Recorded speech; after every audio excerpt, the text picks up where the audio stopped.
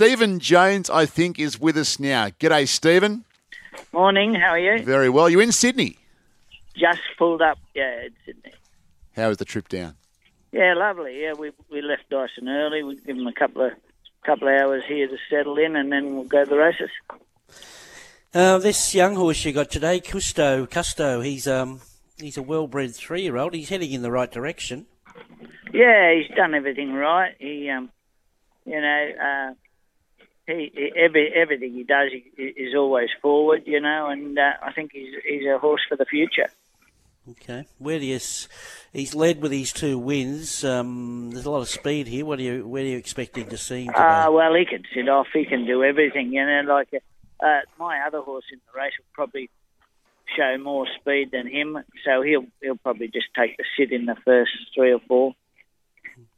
So what about this other horse, Polylythic? He's looked a much better horse winning his maiden in Class 1 this preparation. Yeah, well, he had chips in his knees last preparation, and we got them removed, and ever since that he's gone from strength to strength. He's a real speed horse, and his sectionals are fantastic.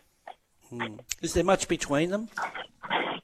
I think the other horse is a horse of the future, as I say. He'll have no trouble just sitting off and running on. He's one that'll go on more than Polyethic, but the other horse is up and running and going well at the moment as well. Okay, beautiful. Hit the target there at Newcastle today, Stephen? Yeah, it's a winnable type of a race. He's there's not they've got him in as the leader. He likes to lead, just have it on his own, and I think he's a good chance. Okay, so those horses are there now, Stephen.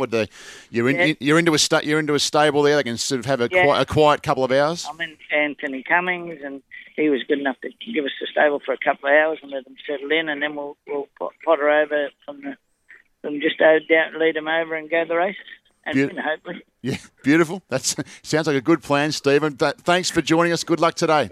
No problem at all. Thank you very much.